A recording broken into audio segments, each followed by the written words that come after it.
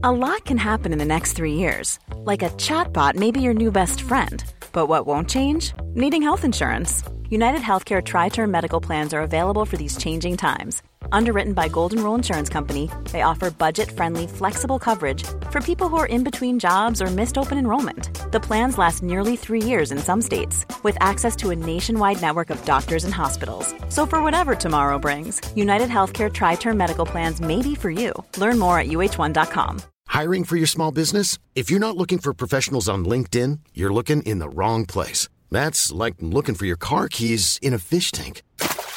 LinkedIn helps you hire professionals you can't find anywhere else, even those who aren't actively searching for a new job but might be open to the perfect role. In a given month, over 70% of LinkedIn users don't even visit other leading job sites. So start looking in the right place. With LinkedIn, you can hire professionals like a professional. Post your free job on linkedin.com/people today.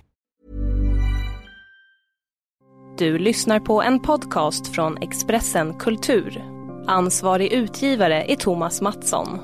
Fler poddar hittar du på expressen.se/podcast eller på iTunes.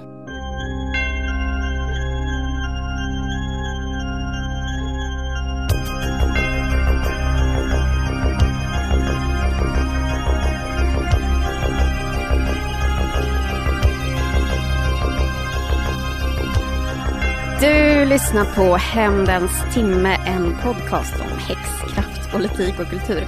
Jag heter Mireia Echeverria Quesada och med oss på länk har vi Judith Kiros. Sam, det är så svårt att göra det här när jag inte kan se dig.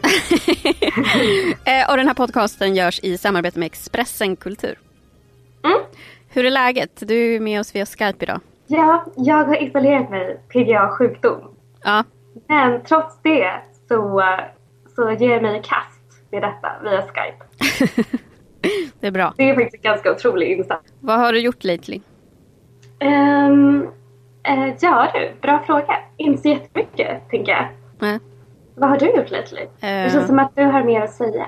Eller? Jag tänkte bara inleda med praktiskt. Okej. Om rummet. Mm. Det är ju många som hör av sig och undrar. Skriver och twittrar. Långa mejl. Sonetter. Skickar så här hemmabyggda små dockor på oss. Ja. Teckningar som deras barn har gjort. Av oss 4. På vissa bilder så typ så här gråter solen för de undrar vad har hänt med rummet. Varför uppdateras inte rummets hemsida? Och saken är ju den att även det är inte bara våra följare på så sätt, till och med Flashback har börjat undra vad som har hänt med rummen. Stackarna, de måste känna sig så övergivna. Ja, fast sen så var det någon som det var någon som hade svar där vad som hände med rummet. Det stod så här: 50% av rummets kärna podcastar ju infrekvent i Expressens regi under titeln Hämndens timme. Och av dessa 2 har väl Mireia Echeverria Quesada häcken full med att vara reddax på bang. Judith Kiros håller nog på med en Athena Paroxad, har geografi på Byxåsgarn och inte tid med annat. Jag menar, människan lever icke av ideell intersektionalitetsanalys alena. Så varför harva på med rummet när temat som betalar för att ens djupa tankar ska nå de där 10-15 intresserade lyssnarna? Alltså jag älskar Flashback så mycket. Ja, jag vet att du älskar Flashback. Men liksom... Det här var ju faktiskt ovanligt fyndigt också. Ja, men jag tycker folk alltid är roliga på Flashback. Alltid? Ja. Alltid. Nu spenderar ju du för sig mer tid där än vad jag gör. Ja, jag tycker det är kul. Du får helt enkelt vara vår Flashback-reporter. Ja, men verkligen. Men alltså, så här, ibland om man har tråkigt eller man typ inte gillar någon eller gillar någon så bara, vad står det om den här personen på Flashback? Man kan fastna där länge. Men för Flashback och övriga som undrar, så rummet är ju på gång. Vi har ju inte lagt ner, men Flashback har ju rätt som vanligt. Och vi har ju jättemycket annat att göra. Camilla jobbar på public service och en väldigt neutral person. Shout out. Valerie skriver och håller på fullt och du pluggar och skriver och jag jobbar och så. Yeah. Men vi ska ju göra om hemsidan bland annat. Ja, och den kommer bli riktigt, riktigt bra. Tror jag. Den kommer ändras om jättemycket, så vi håller på att ändra det och strukturen. Och sen så håller vi på att göra en bok också till Galago. Som kommer i år. Precis. Så fucking galet. Det kommer bli den bästa boken. Helt sjukt.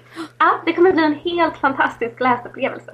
Många kommer att kalla den för problematisk. Jag tycker är att du har vunnit. Ja, och många kommer också känna igen sig och garva rått åt sånt som vissa kommer tycka att det här var väldigt internt. Och man bara, men alltså allvarligt.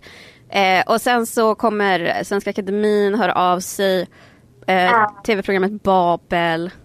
Kritiken, alla kommer höra av sig. När vi är på bokmässan i år så kommer alla liksom så här, vi kommer vara årets snackis, vi kommer få ligga med vilka vi vill på bokmässan. På bokmässan. Så det kommer ändå inte, vi kommer inte vilja ligga med dem. Nej, precis. Ja. Men det låter lovande. Ja, men det är det vi gör. Det kommer bli fett. Ska vi prata lite om, alltså ska vi ge folk en liten insikt i vad det kommer röra sig? Ja, men vi jobbar ju utifrån teman. Helt enkelt. Som vi harvar av på olika sätt. Det är väl det man kan säga. Allting är nyproducerat också, material. Absolut. Och det kommer vara lite som rummet. Lite snackigt, lite roligt, lite allvarligt. Lite dissigt. Och, ganska dissigt. Ganska väldigt dissigt. Men det kommer bli fett. Men så det är det som händer. Genom anteckningarna till rummet-boken så såg jag att Maria hade skrivit Burn Book, sista kapitlet. Vilket var skitkul. Och typiskt. Jag tänker att vi kan pensionera oss efter den boken. Men det är det som är på gång för alla oroliga. Så ni kan lugna era barn, era mormödrar, era flickvänner, era fäder. Skriv det på Flashback. Skriv det på Flashback, det är det som händer. Men det är på gång. Och jag tänker att Timbro kanske blir glada, de får något att göra. Lite. Ja, och gud, just det. De hade ju helt glömt bort. De måste ha skittråkigt. Ja, men verkligen. Men Maria, jag har hört att du har varit på fest. Ja, det har jag. Kan du berätta? Vad var det för fest? Vad gjorde du där? Vilka var där? Vad skedde? Varför var inte jag bjuden? Du var inte bjuden för att du jobbar inte på Bang. Men du borde ha blivit bjuden. För att det var andra, mer random personer än du där. Jaha, vadå? Vilka då? Nej, men alltså folk som... Alltså alla, det är inte så att alla är typ någon så här chefredaktör på någon tidning som var på den festen. Vissa var kanske gamla författare eller dramatiker. En väldigt, väldigt viktig fråga. Var Jan Guillou där? Ja, nej, men jag var på Aftonbladets kulturfest. Och Jan Guillou var inte där, men han var med väldigt mycket så här, i närvaron, så här, andligt. Folk pratade om honom. Jag var så här ute och rökte. Och så skulle folk prata om hur han rökte. Eller det var något så här jättekonstigt. Och man bara, varför pratar de om det här? Världens mest ointressanta samtalsämne. Men det var väl ett sätt att visa att man på något sätt hade närhet till den här mannen. Jag gillar Jan Guillou på något sätt. Ja, men alltså så här, han... Alltså, jag säger det bara förvånat för att du gillar så himla random människor. Alltså, så ogillar du så random människor. Ja, men jag ogillar alla. Men alltså, han fyller en skitviktig funktion ibland, tycker jag. Alltså så här, när samhällsdebatten rör sig åt ett visst håll så kan han så här bromsa upp och bara, nej, men vad håller vi på med? Jag minns att efter 9/11 2001 så var han en av de få som så här ifrågasatte reaktionerna på det. Men lite så här i likhet med vad som hände i Paris nyligen. Att han ifrågasatte den här liksom kollektiva så här, sorgen och de här 3 tysta minuterna som man skulle hålla. Den hållningen, bara, men vad betyder det här? Vad innebär det här? Jag lägger sånt på minnet. Det var det om Jan Guillou. Men hur var festen? Vad var tanken? Alltså jag vet inte. Aftonbladet Kultur delar ut så här kulturpriser. En typ, jag vet inte, Hummerkniven heter det pris. Som de delar ut till en liberal. Som är liberal. Och det är ju svårt att hitta. Till en liberal som är liberal? Ja, men det är svårt att hitta dessa dagar. Ja, men det kan jag verkligen tänka mig. Så måste ju verkligen ha sökt. Ja. Men blev det? Så då får den personen en hummer som är död. Och men jag tror de ska få en levande hummer. Det vore jätteotrevligt. Och sen så får de en hummerkniv med så här ens namn graverat på. Men så får man inga pengar. Så det är det. Och sen så var det typ så här något kulturpris, någon som hade skrivit, jag tror det var din lärare som fick det. Ida? Ja, just det. Ida Linde. Ja, hon fick pris. Som har skrivit Norrut åker man för att dö. Och sen så var det någon så här kultur... Den kan jag faktiskt till och med tipsa om. Det är faktiskt en bra bok. Och det säger jag inte bara för att det är min lärare. Och inte bara för att jag tycker att hon är trevlig. Nej men och sen så var det någon kulturfarbror på Göteborgs-Posten, han som har hoppat av nu. Fick pris. Fick alla humrar? Nej, det var olika priser. Så de andra fick pengar och den här liberalen fick en hummer och en kniv. Okej då, jag fattar. Men jag tänkte det skulle vara mycket roligare ifall alla fick levande humrar. Ja, och sen så kunde humrarna tävla med varandra och den vars hummer vann fick pengar. Precis så. Ja. Vi kan föreslå det här, jag kan mejla till nästa till år när även Judith Kylas kommer vara bjuden. Nej, jag skojar. Jag behöver inte bli. Jag vet en person som inte kommer vara bjuden nästa år. Och det är jag. Jag tror jag har sumpat Bangs chanser ever. Vad gjorde du för någonting på den här festen som gjorde att du... Men alltså grejen är så här. Det var i en våning vid Stureplan. Jag vet inte vad den heter, men det var någon så här konstnärsvåning, whatever. Sån gammal trä högt i tak. Det kanske hängde någon kristallkrona. Det var liksom ganska så här intimt. Och sen så fanns det också väldigt mycket så här gratis mat och också väldigt mycket gratis dryck. Och jag är så här, fan, passa på när det är gratis. Ja, lite som det. Så jag typ drack ganska mycket vin. Och var också på så här härligt humör. För jag tänkte, det är jättemånga i sådana här sammanhang som typ så här, är någon. Jag är ingen, så jag har liksom inte heller något att förlora på utifrån hur jag agerar. Jag tänker om man är någon så kanske man ändå har något anseende att passa på. Och kanske har någon sån här mål med att prata med rätt person som ska gilla en och så här öppna upp någon dörr. Jag har ju inte riktigt det här liksom mingeltänket. Jag tänker att det kan vara ganska klassrelaterat. Så jag var mer så här, kom in där, bara okej, där är de här människorna. Det var konstigt. Vad fan gör jag här? Och så jag var full och härjade runt liksom. Med de där personerna. Och därför kommer du inte bli bjuden till nästa år. Nej, men bland annat så har jag någon minne av att den här liberalen som vann den här kniven, att jag försökte övertala honom att skära sig själv med kniven. Han hade full. Men han var ganska trevligt och hade någon liten utläggning om varför inte det skulle ske. Jag dissade någon som spelar tennis som tydligen visade sig vara någon viktig person. Alltså jag visste ju inte vilka folk var och i efterhand bara att det här var den. Jag bara, okej då. Alltså burn. Okej, så det var som att så här, inte bli bjuden till nästa år. Sänka skepp, och jag sänkte alla mina egna skepp typ. Fast bry mig liksom. Kan alltid jobba inom vården. Finns det någonting du kan säga? Alltså jag är ändå lite nyfiken. Finns det någon sån här generell tendens på festen som du kan peka på? Ja, på den här festen. Vad säger den om svensk kulturdebatt? Aftonbladets kulturdebatt. Vänstereliten. Ja, men precis. Det var ju några liberaler där, men de flesta var ju vänster liksom. Det var ju väldigt vitt. Jag var bland de yngsta. Folk pratar gärna med Stig Larsson. Men annars så var det typ så här en tanke som det var ju liksom folk är väldigt känsliga för kritik. Tänker jag. Och det förvånar mig så här. Alltså det är ju en insikt som jag får mer och mer, för att jag är inte det så mycket. Och jag fattar att väldigt många andra är det, men det är så här fett konstigt när man så här lever och verkar på försörja sig.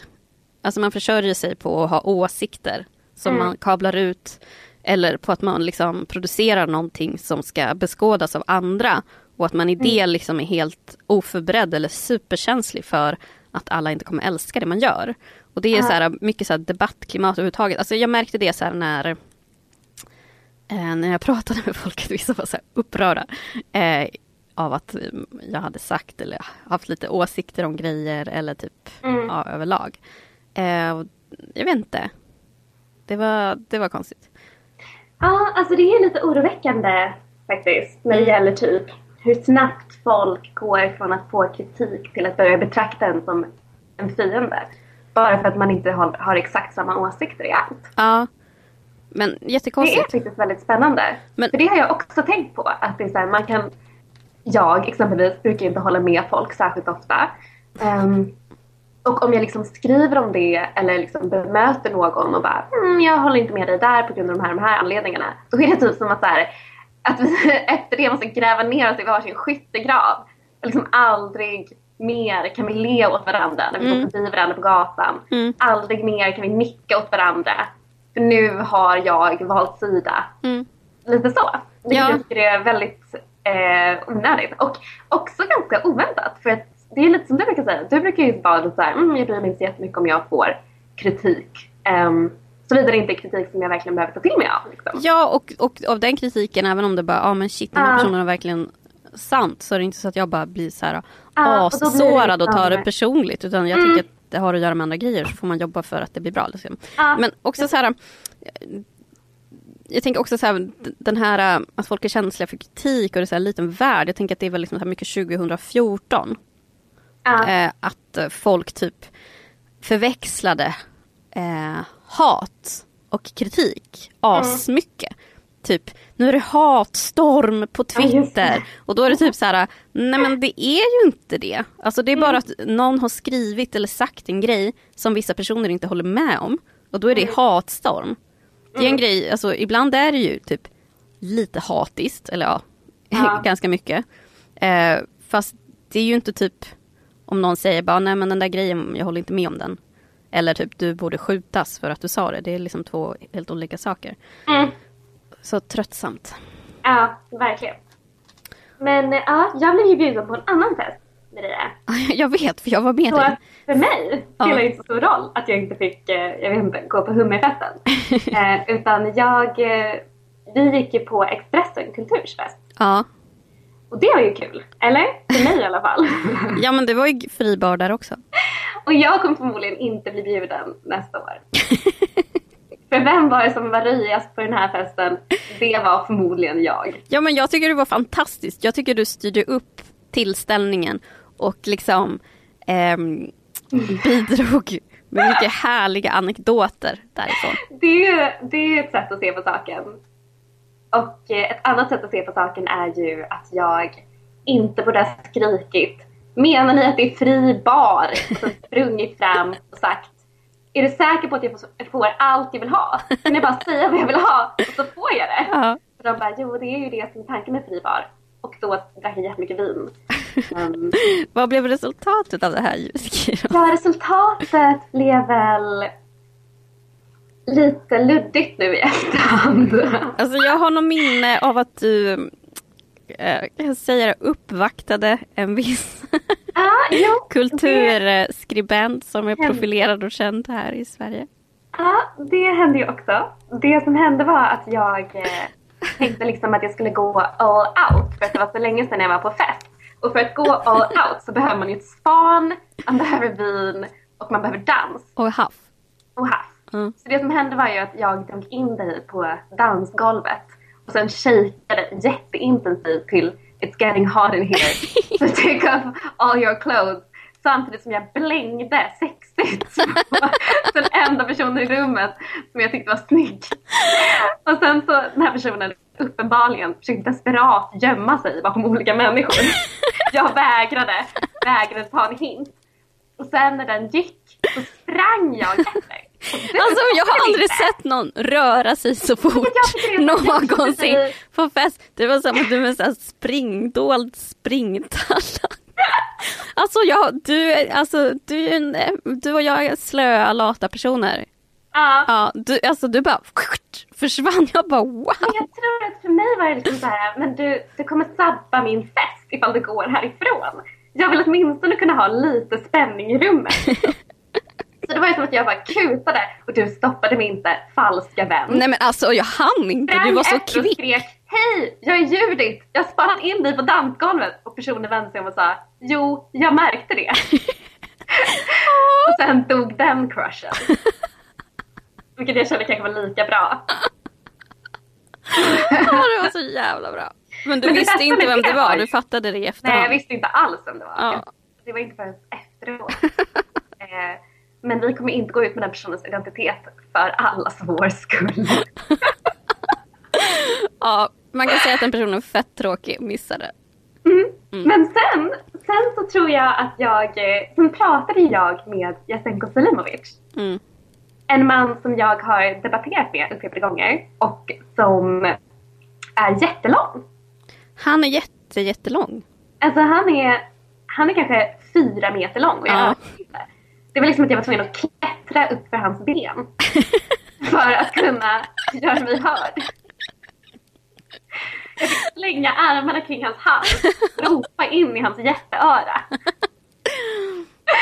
Men ja, det som hände där var att han sa, hej, jag håller inte alls med dig om dina åsikter. Men du skriver i alla fall bra. Vilken härlig komplimang. Ja, vilken härlig. Det känns som en liten så här neggning. Du vet, som lite game. Ja. När det är typ så här, den där klänningen skulle vara så jävla snygg på dig om den var typ 2 storlekar större. Ja. Ja, det var lite den känslan. Fast du ser ganska bra ut, men din näsa är lite typ så. Ja, exakt så. Så jag sa, ja det var ju mig du kallade för Stalin. Och sen skrattade vi falskt. Sen gick jag min väg. Men alltså varför sa inte du någonting tillbaka typ? Men alltså vadå? Jag håller inte med om dina åsikter och du skriver också väldigt dåligt och långt. Någon borde redaktöra dina texter lite hårdare. Men det kändes som att om jag hade sagt det så skulle det inte ens vara negging. Nej. Det bara var... Men ni är vänner nu och ska bli ihop och sådär, eller? Ja, jag tror det.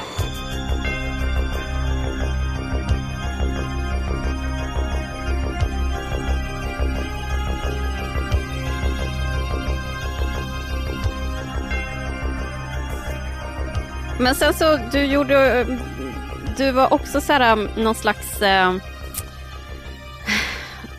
att du skulle få folk att bli vänner. Jag har ett minne av att hela festen håller på att bli utslängd från Nalen där det var. Och vi står och röker, inte du då. Men jag och Johannes Klenell står och röker. Du står där och du skriker på Jens Liljestrand. Som är väl någon slags chef till oss eller något. Jag tror att han är... Ja, det är han absolut. Jag tror att han är biträdande kulturchef på Expressen. Ja. Tror du att vi gjorde ett bra intryck där? Absolut inte. Absolut inte. Jag har aldrig träffat den här personen förut. Men Johannes... Han är skitlik Peter Jöback. Ja, det är han verkligen. Gud, på pricken. Ja. Men det som hände var ju då att Johannes sa någonting sorgset om att han trodde att han och Jens Liljestrand aldrig skulle kunna bli vänner. Men Johannes säger det, alltså shout out Johannes. Ja. Men han säger det om alla. Ja. Också det som är så kul med Johannes Klenell är ju då också att han jättegärna vill bli vän med alla. Och det verkar liksom vara det jobbiga i hans liv är att han kan inte bli det. Men då var det typ som att jag bara, oroa dig inte, I'm the friendship fairy, jag fixar det här. Och då skrek Jens, som jag tror aldrig har träffat eller pratat med förut, viftade jätteenergiskt med armen. Och han kom över och bara, vad är det? Och jag bara, Jens, det här är Johannes. Johannes är jättetrevlig. Johannes är vänsterpartist, du är liberal. Jag är socialist, Maria är socialist. Då sa han, nej, hon är kommunist.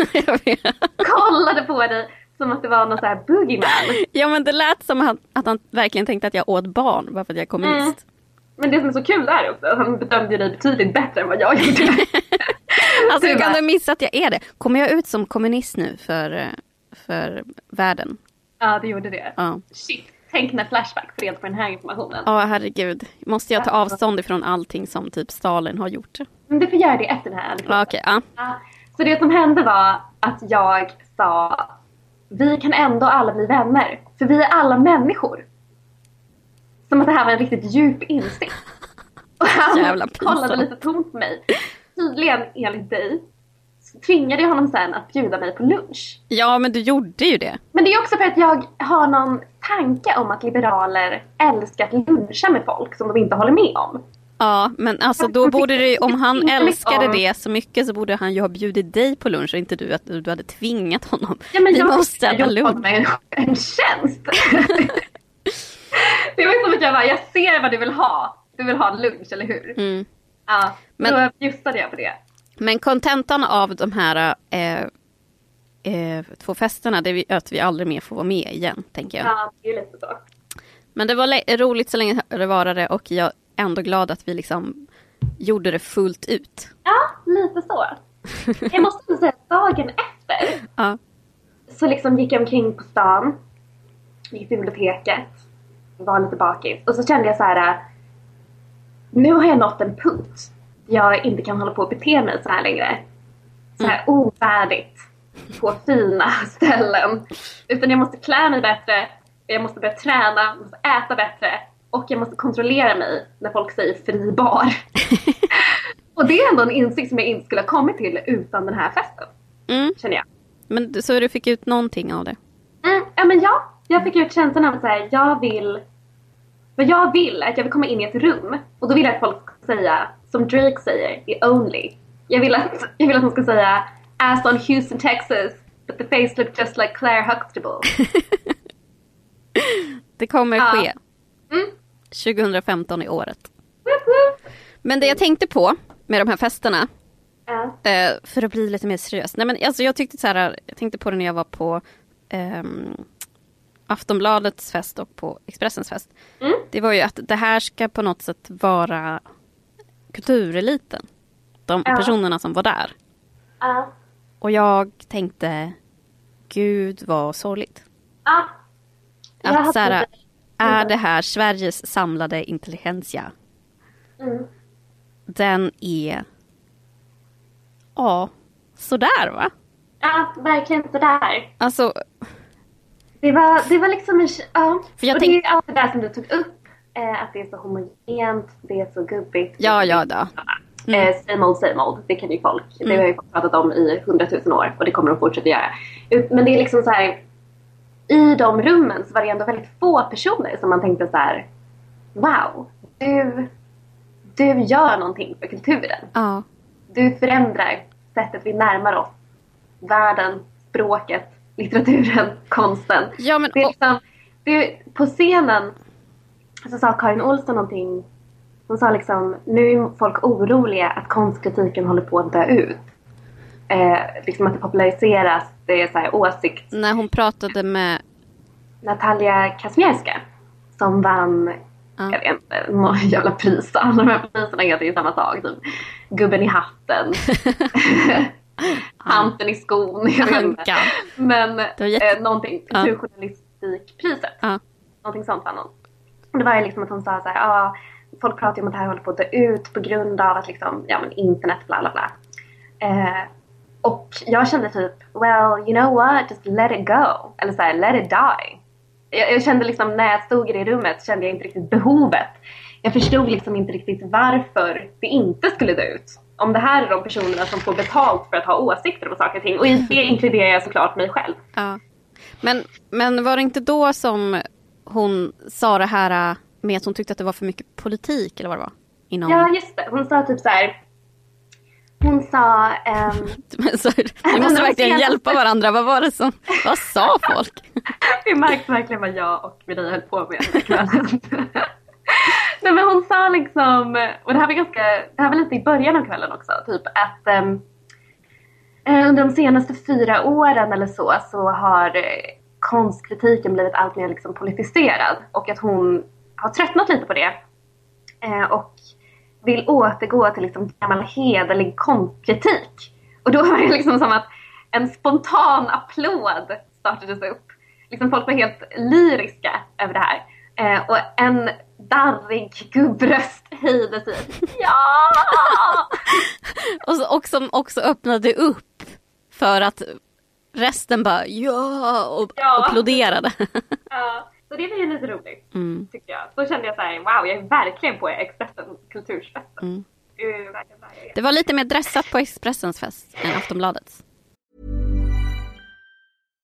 If you're looking for plump lips that last, you need to know about Juvederm lip fillers. With Juvederm Volbella XC and Juvederm Ultra XC, your lip look, whether it's subtle or bold, can last up to 1 full year with optimal treatment and no additional maintenance. Find a licensed specialist and see if it's right for you at Juvederm.com today. That's JUVEDERM.com. Add fullness to lips in adults over 21 with Juvederm Volbella XC or Juvederm Ultra XC. Do not use if you have severe allergies or a history of severe allergic reactions, or if you're allergic to lidocaine or the proteins used in Juvederm. Tell your doctor if you have a history of scarring or taking medicines that decrease the body's immune response or that can prolong bleeding. Common side effects include injection site redness, swelling, pain, tenderness, firmness, lumps, bumps, bruising, discoloration, or itching. As with all fillers, there's a rare risk of unintentional injection into a blood vessel, which can cause vision abnormalities, blindness, stroke, temporary scabs, or scarring. For full, important safety information, visit Juvederm.com.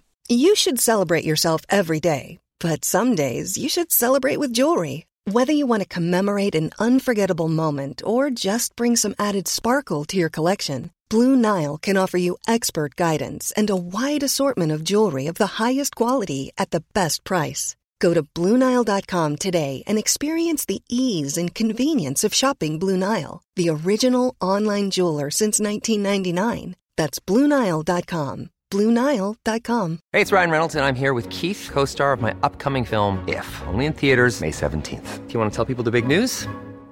All right, I'll do it. Sign up now and you'll get unlimited for $15 a month and 6 months of Paramount Plus Essential Plan on us. MintMobile.com/switch. Upfront payment of $45 equivalent to $15 per month. Unlimited over 40 gigabytes per month. Face lower speeds. Videos at 480p. Active Mint customers by 531.24 get 6 months of Paramount Plus Essential Plan. Auto renews after 6 months. Offer ends May 31st, 2024. Separate Paramount Plus registration required. Terms and conditions apply if rated PG.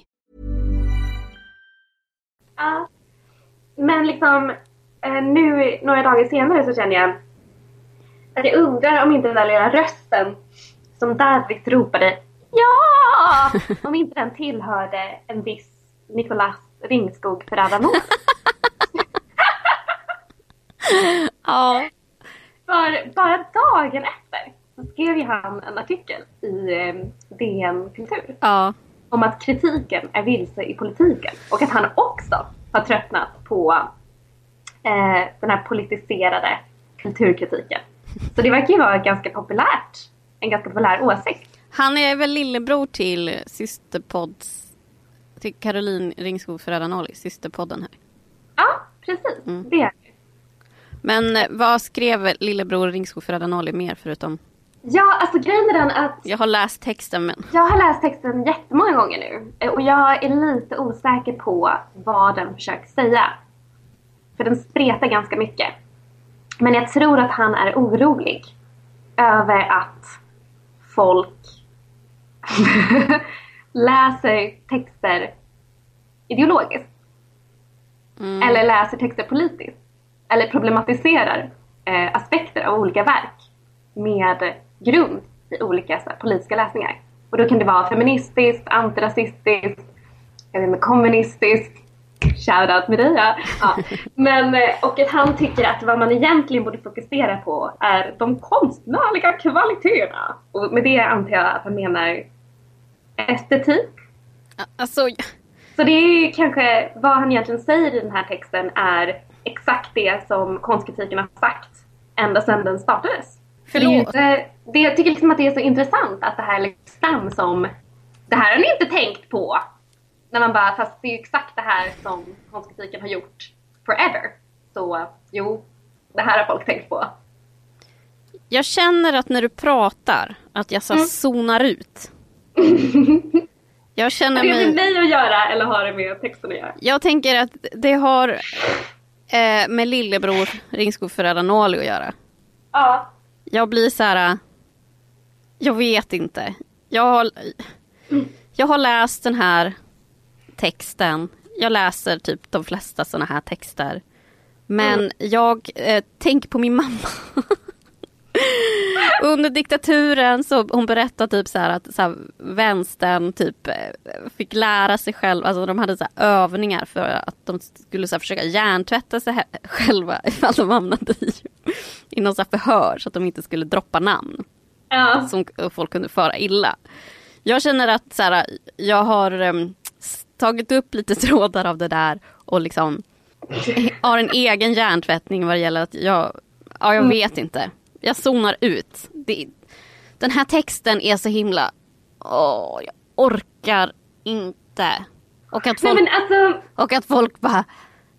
gud vad bra att det här blev skrivet. Det här har inte blivit sagt förut. Det är vattentät text. Hur ska folk kunna punktera den här? Vad bra att det här blev sagt äntligen. Och man bara, men... Honey, det här har ju sagts 1000 gånger förut på massa olika sätt. Det här är liksom som att träffa den här farbrorn som man har i släkten. Som drar samma fucking anekdot varje gång men ändrar liksom lite. Det är som att så här, det finns några skribenter som har samma så här, har klippt, som så här, har en text. Så har de tagit en liten sax och så här, klippt ner den. Så här, alla orden. Och sen så lägger de den i en mugg. Och så kastar de ut de här bokstäverna på pappret och limmar ihop dem. Och så blir det så här, samma version av samma text. Och varje gång en sån text skrivs bara, gud vad bra att det här blev sagt. Den här intressanta ingången. Den har ju ingen påpekat eller påtalat så här förut. Och man bara, alltså vi har hört det här förut. Och det är bara så himla så här undermåligt. Jag orkar inte med så här texter som bygger upp en argumentation på att, så här, jag vet inte, medvetet eller omedvetet så här, missuppfatta det andra personer har sagt. Och oavsett så är det jävligt tröttsamt. Om det är medvetet så här, missförstått då bara, men kan vi inte prata om det folk faktiskt har skrivit och tycker istället för att tillskriva dem en massa jävla åsikter. Som han ju gör i den här jävla texten. Preach.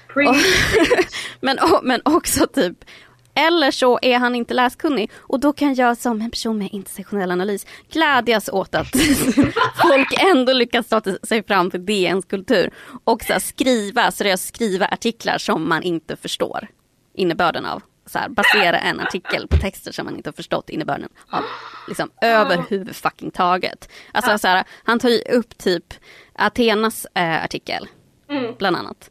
Alltså Athena Farrokhzad skrev en artikel, en recension av Yahya Hassans dikter. Där hon problematiserade, alltså hon pratade om så här, vilka berättelser kan man skriva om oss själva som personer som har en muslimsk bakgrund. Vilka texter kan vi skriva i en samtid som är så präglad av islamofobi? Det var liksom det som hon problematiserade. Och jag tycker att det var en väldigt så här, vacker text på många sätt och en ganska så här, tragisk text. För det handlar ju om att så här, hon sätter begränsningar på sig själv på grund av det politiska klimat som hon verkar i. Och att för henne så är det väldigt viktigt. Det är liksom en del av hennes så här, poetiska arbete. Och det vet jag, för jag håller på att skriva en hagiografi om Athena Farrokhzad. Enligt Flashback. Och det är liksom det de försökte komma åt. Vad händer när en text möter världen? Så här, vad hamnar vi i? Och vilka narrativ förstärker vi? Och hur har vi som skrivande personer med muslimsk bakgrund eller utan, har vi någon form av ansvar? Och det har lillebror Ringskog Ferrada-Noli sammanfattat så här. I samma tidning beklagade sig Athena Farrokhzad över att Yahya Hassan skrivit dikter som skildrar en muslimsk man som osympatisk och ansåg att detta hällde bensin på de islamofobiska eldarna i Skandinavien. Eftersom Hassan är muslim har han en skyldighet att bara skildra goda muslimer på 15. Och jag är liksom så här, jag läste den texten igen nu bara för att försäkra mig om att det faktiskt är omöjligt att tolka den så. Det går inte, såvida man inte är ute efter att göra en liksom ganska klumpig poäng i en ganska spretig text. Och nu har inte jag läst, han säger också att Lydia Plajtowicz menar att alla som är emot kvinnomisshandel är rasister om den som dömts för att misshandla sin flickvän är afroamerikan. Det här var alltså apropå Rihanna och Chris Brown. Och jag känner kanske, nu har inte jag läst Lydia Plajtowicz artikel här, men jag har läst andra diskussioner om Chris Brown och Rihanna där folk har problematiserat så här, varför är det just Chris Brown som väcker de här reaktionerna från majoritetssamhället. När exempelvis Sean Penn också misshandlat Madonna som han är gift med. Och det finns liksom, Charlie Sheen etc. Charlie Sheen har ju fortfarande program på TV. Han är ju väldigt populär. Folk tycker att han är så himla rolig. Och är så galen. Men han har ju också misshandlat sin flickvän liksom. Och då var det liksom mer att det handlade om så här att det är bekvämare för ett vitt majoritetssamhälle att betrakta kvinnomisshandlaren som bärare av en liksom patriarkal svart maskulinitet. Och att det är det som lyfts fram.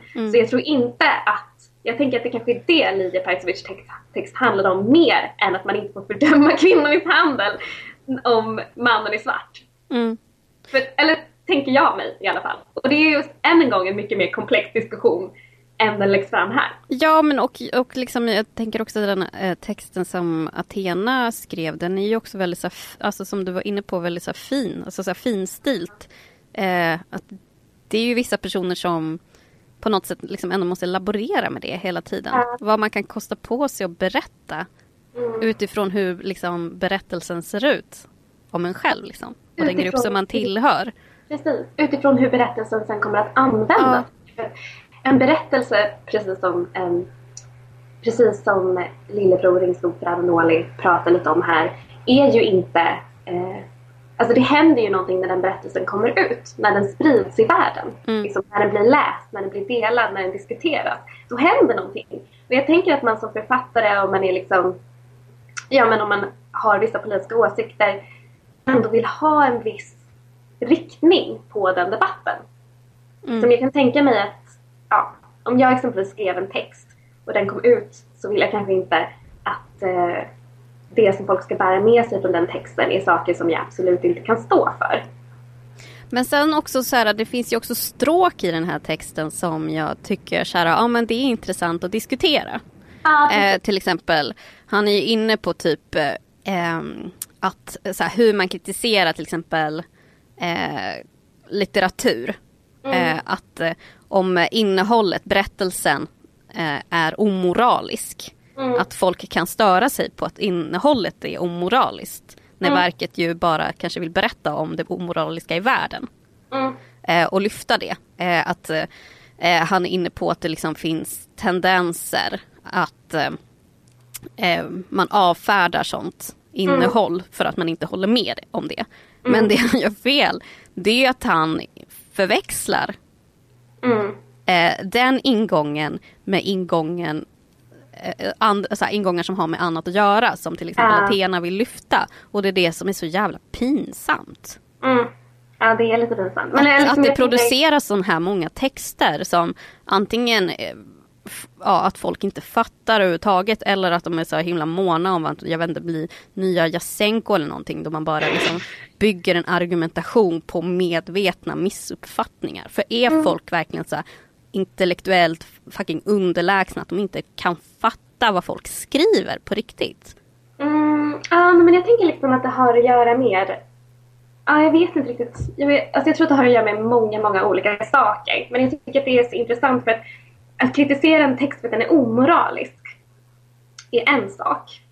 Men att kritisera aspekter av en text för att de, jag vet inte, kanske är stereotypa eller trista eller klyschiga eller problematiska på olika sätt och vis, det är ju en annan diskussion. Och det känns som att folk blandar ihop det här. Jag tänker typ att om jag skulle skriva en artikel om Mörkrets hjärta av Joseph Conrad och kanske så här problematiserade rasism i den boken, då skulle inte det jag försökte säga med det var det här är omoraliskt. Det är liksom inte intressant för mig, utan det är bara en läsning av en text utifrån kontexten i vilken den är skriven och utifrån hur den blir läst idag och utifrån och så. Alltså du förstår. Det är bara en annan typ av ingång i ett litterärt verk. Så jag förstår inte riktigt rädslan här. Men sen så sammanfattar ju Lillebror detta i slutet. Han skriver: men konst får inte reduceras till ett politiskt redskap, och en kritiker får inte reduceras till sin härkomst. Det visste inte jag att det var ett problem, men whatever. Ett sådant klimat uppmuntrar inte till fler röster. Det skrämmer till tyst. Det skrämmer till en sån tystnad att man ändå kan skriva i DN Kultur. Så jag antar att så här, tesen är liksom, om folk skriver typ så här, vad vet en vit medelklassman om, jag vet inte, vi tar ett exempel här om Yahya Hassan. Ja. Då kommer vita medelklassmän inte våga verka i kulturvärlden längre. Ja. Men det är återigen liksom det här... Det är helt otroligt. För att nu har jag har varit på en kulturfest, du har varit på en annan kulturfest. Vi kan båda intyga att det här kommer aldrig att ske. Nej. Det kommer aldrig att ske. Låt mig redan nu bara ta hand om alla era känslor och säga, ni kommer aldrig att skrämmas till av att en eller flera afrosvenskar kritiserar er. Även om det är så här skitdålig kritik. Även om kritiken verkligen är så här, gud vad du är ful. Du kan inte läsa, du är dum i huvudet. Och du är dessutom vit. Ja. Även om kritiken ser ut så där, så kommer inte det skrämma till tystnad. Utan tvärtom kommer det bara uppmuntra folk att skriva fler såna här artiklar. Och det älskar de ju. Det drar ju igång kulturdebatter. Men jag avskyr så mycket när folk säger att grejer skrämmer till tystnad. Alltså i relation till saker som på riktigt skrämmer till tystnad. Ja. Det är så insiktslöst. Så kritik, att någon har en annan åsikt, det skrämmer till tystnad. Man bara, really?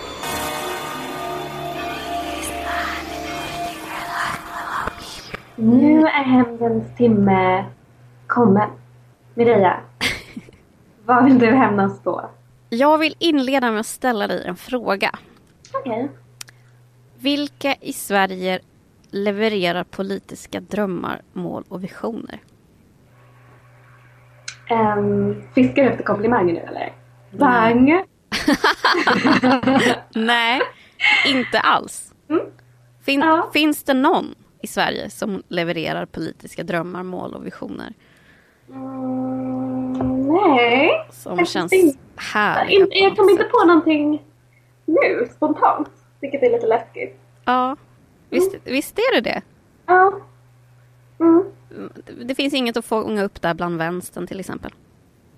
Inte direkt, nej. Vinster i välfärden. Ja, och det är ju så här, att längta efter något som har varit. Hålla fast vid det, även om det är ju bra. Men liksom. Ja. Men jag har som vanligt varit lite politiskt deppig den senaste tiden. För det borde ju ha blivit fest där nu. I slutet av januari eller när det var. När Syriza, vänsterkoalitionen i Grekland, fick typ 36% av rösterna eller någonting. Samtidigt som det i andra delar av Europa att vänstern blir starkare. Men det var som en så här på Demos också. Ja. Men det, precis, på Demos i Spanien. Men vad hände där liksom? Vart var de här så här glädje? Det var ingen som liksom sprang ut på Sergels torg och dansade i fontänen. Nej, inte riktigt. Det var inte så många som hakade på det här i Sverige överhuvudtaget. Nej. Och såg det som en möjlighet att kanske röra sig på ett annat sätt i Europa. Att så här, i krisens Grekland så väljer folket att inte gå till extremhögern till exempel. Utan vända sig och söka lyckan i socialismen. Yes. Jag tycker bara det har varit så här jävligt intressant om hur man har pratat om det här i efterhand. För jag tänker fokus skulle kunna ligga på så här högern och liberalerna. Deras uppgift är ju att så här beskjuta det här valresultatet. Det är inte så populärt överhuvudtaget. Man pratar gärna om att nej, nu kommer de här slappa grekerna fortsätta slappa ännu mer. De här som bara vill gå i pension när de är 33 och hänga med någon liten get och bada i, åka till Lesbos eller någonting. Eller kanske mest jag som åker till Lesbos. Skitsamma. För sådana artiklar har ju producerats. Naturligtvis. Absolut. Det är logiskt, tänker jag. Och det är också löjligt, för det blir liksom så här att de kritiserar så här, att vänstern blir stark i Grekland när man förespråkar en så högerekonomi. Det är typ som att den här kaptenen i Costa Concordia bara klagade på, det här var inte mitt fel. Det känns liksom lite så här, men darlingar, ni kan inte, ni har liksom ingenting att säga om Greklands kriser, för vi vet vad den beror på. Men jag undrar vad som hände med vänstern där liksom. Ja, det kan man ju fråga sig. Och jag vet har du några svar? Jag har tänkt på det här på senaste tiden lite. Och det är, jag vet inte, jag kommer bara fram till så här sorgliga saker. Och det är så här att vänstern i Sverige liksom inte tror så mycket längre på sina idéer knappt. Jag vet inte. It's sad. Så vem vill du hämnas på här? Det låter ju bara sorgligt. Jag vet. Nej, men liksom, vänstern har ju ändå så här asmycket att vinna på här. Det finns så här medvind i Europa. Vänstern har ju rätt. Så här, besparingspolitiken funkade inte. Det bidrog till skit i hela Grekland liksom. Yes. Total massa arbetslöshet. De fick lägga ner typ allting. Så det är mer så här, belysa den delen. Men hämnden ligger ju ändå på högen, såklart. Jag ska ju vara en härlig person 2015 som inte ska kritisera vänster. Jag kommer ihåg det. Så till vänster. Det är gott. Men det är väl ändå gott, okej. Ja, det är gott ganska bra. Ja. Nej, men alltså så vänstern kan ju bara liksom se massa så här, borde ju sluta upp snarare kring det här och backa det grekiska folket och det valresultatet. För man kan ju fatta att de kommer försöka beskjuta det jättemycket. Men till högen så vill jag bara säga så här. Alltså, men så här, seriöst, om högen typ säger så här. Åh nej, det som händer i Grekland nu, det är hemskt och dåligt. Det hotar marknadsekonomin. Förlåt, men som kommunist när någon säger det så blir det ju så om, ungefär som när man kanske skulle så här, ut när man var yngre och hade på sig något och ens mamma sa så här bara, men du kanske inte borde ha på de där kläderna. Och det var ju snarare ett tecken på att jag borde ha på mig de här kläderna. Alltså så här, om det hotar marknadsekonomin, det är bara bra. Okej? Eller hur? Det är vi alla överens om. Så jag är bara otroligt trött på så här, högens jävla uppsnofsighet. Hur det är så frustrerande. Alltså, vi ligger ju efter så mycket vad det gäller så här, utrymme i media. De kan säga vad skit som helst som inte stämmer. De kan tjata hur mycket som helst om grejer. Alltså, men jag tänker på typ när Jonas Sjöstedt höll på att debattera med så här, Lars Adaktusson. Och han skulle bara, men du är kommunist, Stalin, allt det där. Att de bara kan hålla på sådär så jävla mycket. Palla.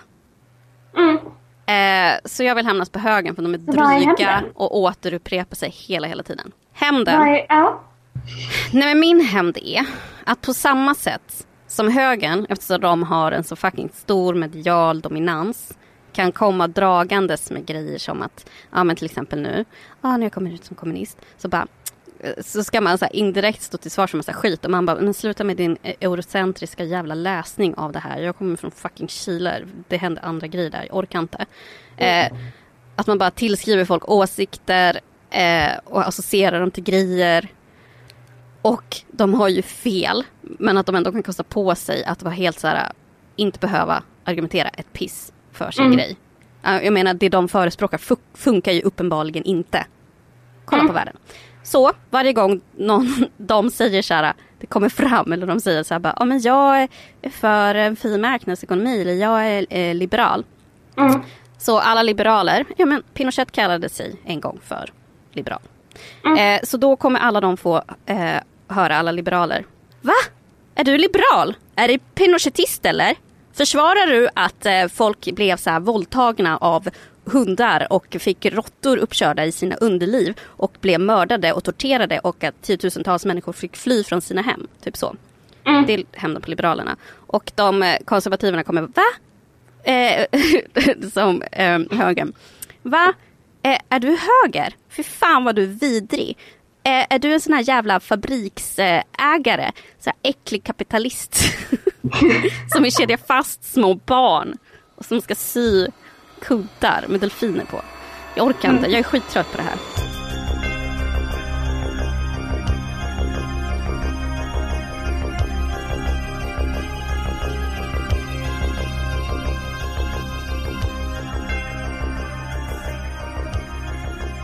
Vad vill du hämnas på, Kiros?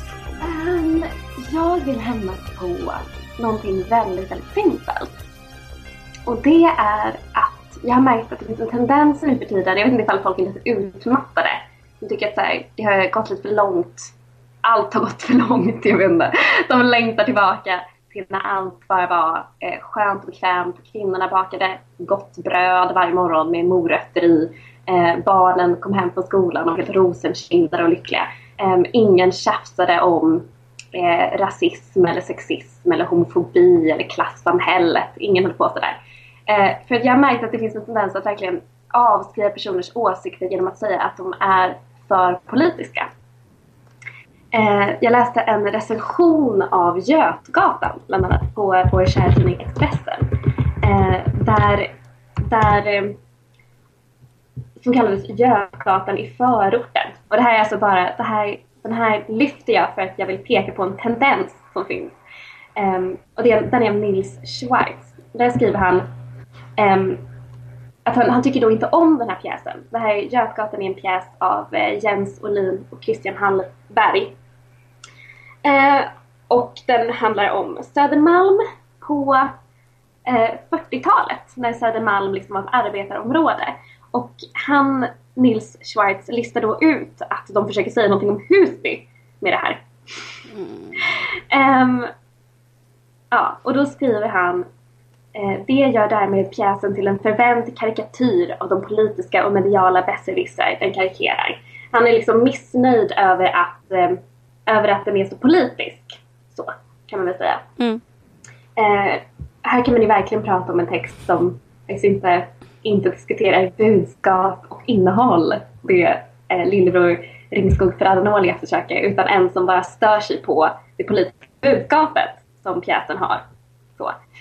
Och jag har tröttnat på det. Jag har tröttnat på att man avfärdar verk eller åsikter eller liksom idéer med förevändningen det här är för politiskt.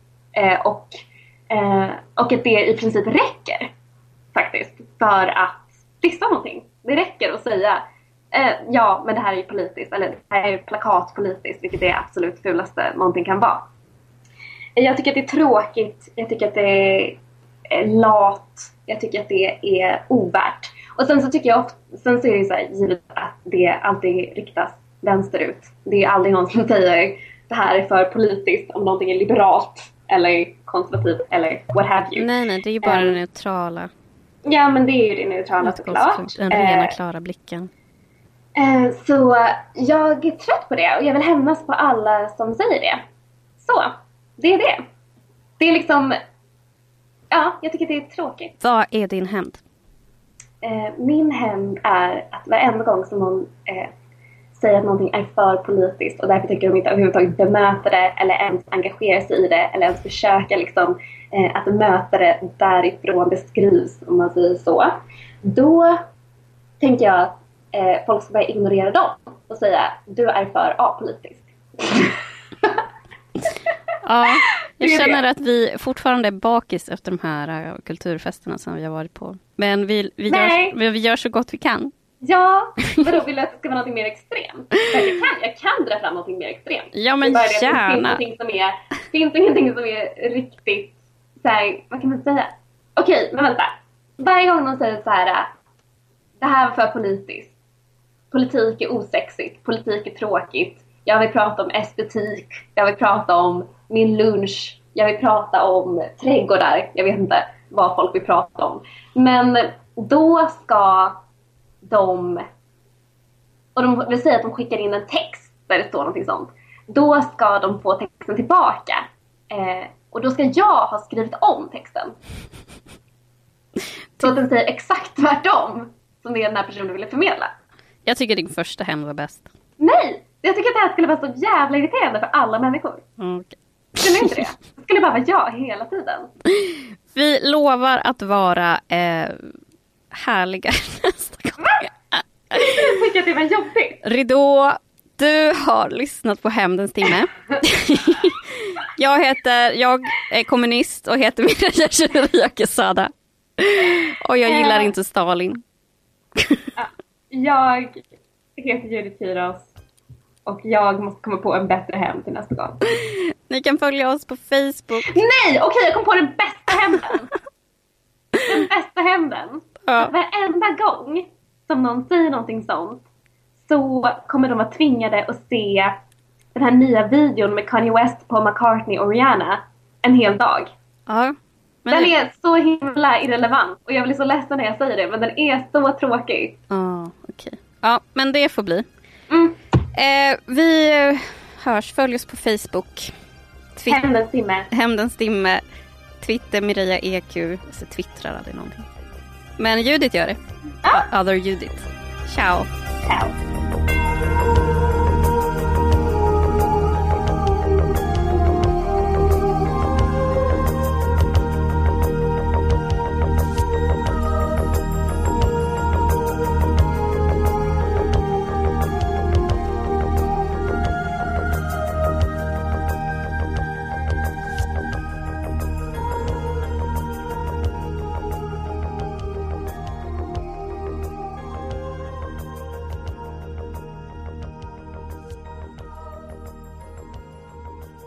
Du har lyssnat på en podcast från Expressen. Ansvarig utgivare är Thomas Mattsson. Fler poddar hittar du på expressen.se/podcast och på iTunes. Hi, this is Craig Robinson from Ways to Win, and support for this podcast comes from Invesco QQQ, the official ETF of the NCAA. Invesco QQQ is proud to sponsor this episode and even prouder to provide access to innovation for the last 25 years. Basketball has had innovations over the years, too. We're seeing the game played in new ways every day. Learn more at Invesco.com/QQQ. Let's rethink possibility. Invesco Distributors, Inc. Planning for your next trip? Elevate your travel style with Quince. Quince has all the jet-setting essentials you'll want for your next getaway, like European linen, premium luggage options, buttery soft Italian leather bags, and so much more. And is all priced at 50 to 80% less than similar brands. Plus, Quince only works with factories that use safe and ethical manufacturing practices. Pack your bags with high-quality essentials you'll be wearing for vacations to come with Quince. Go to quince.com/pack for free shipping and 365-day returns.